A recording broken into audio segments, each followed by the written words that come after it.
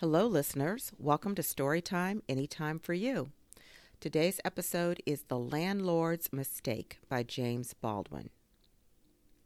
When John Adams was president and Thomas Jefferson was vice president of the United States, there was not a railroad in all the world.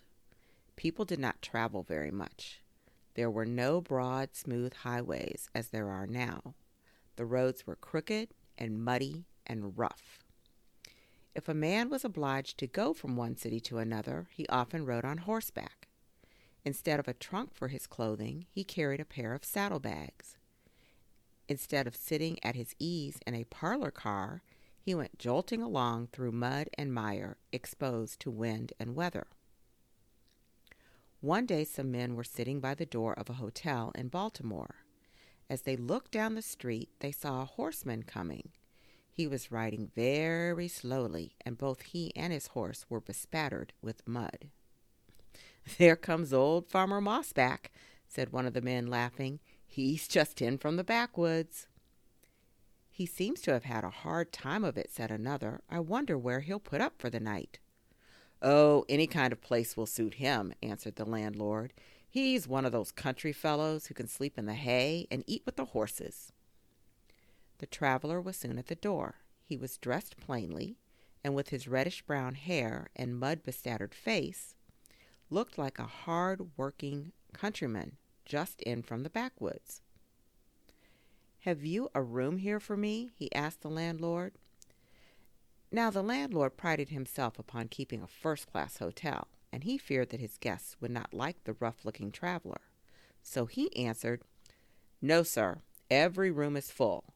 The only place I could put you would be in the barn."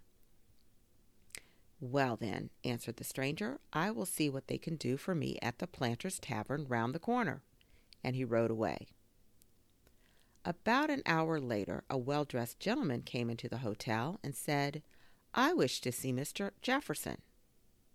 "Mr. Jefferson?" said the landlord. "Yes, sir, Thomas Jefferson, the vice president of the United States."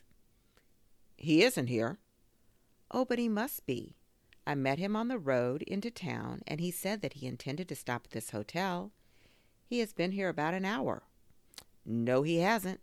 The only man that has been here for lodging today was an old clodhopper who was so spattered with mud that you couldn't see the color of his coat. I sent him round the corner to the Planters." "Did he have reddish-brown hair, and did he ride a gray horse?" "Yes, and he was quite tall." "That was Mr. Jefferson," said the gentleman. "Mr. Jefferson!" cried the landlord. "Was that the vice president? Here, Dick, build a fire in the guest room. Put everything in tip-top order, Sally. What a dunce I was to turn Mr. Jefferson away. He shall have all the rooms in the house, and the ladies' parlor, too. I'll go round the Planters and fetch him back." So he went to the other hotel, where he found the vice president sitting with some friends in the parlor. "Mr. Jefferson," he said, "I have come to ask your pardon.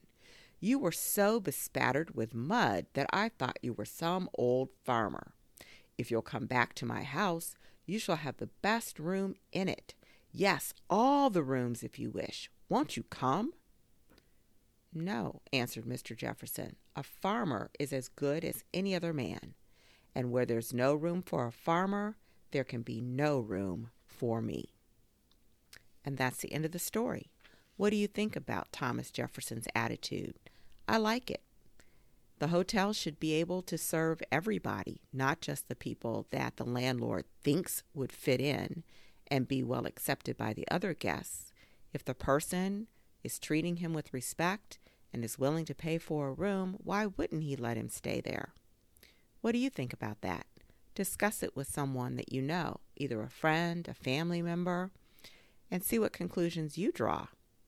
Until next time, take great care of yourself, be safe, and keep reading.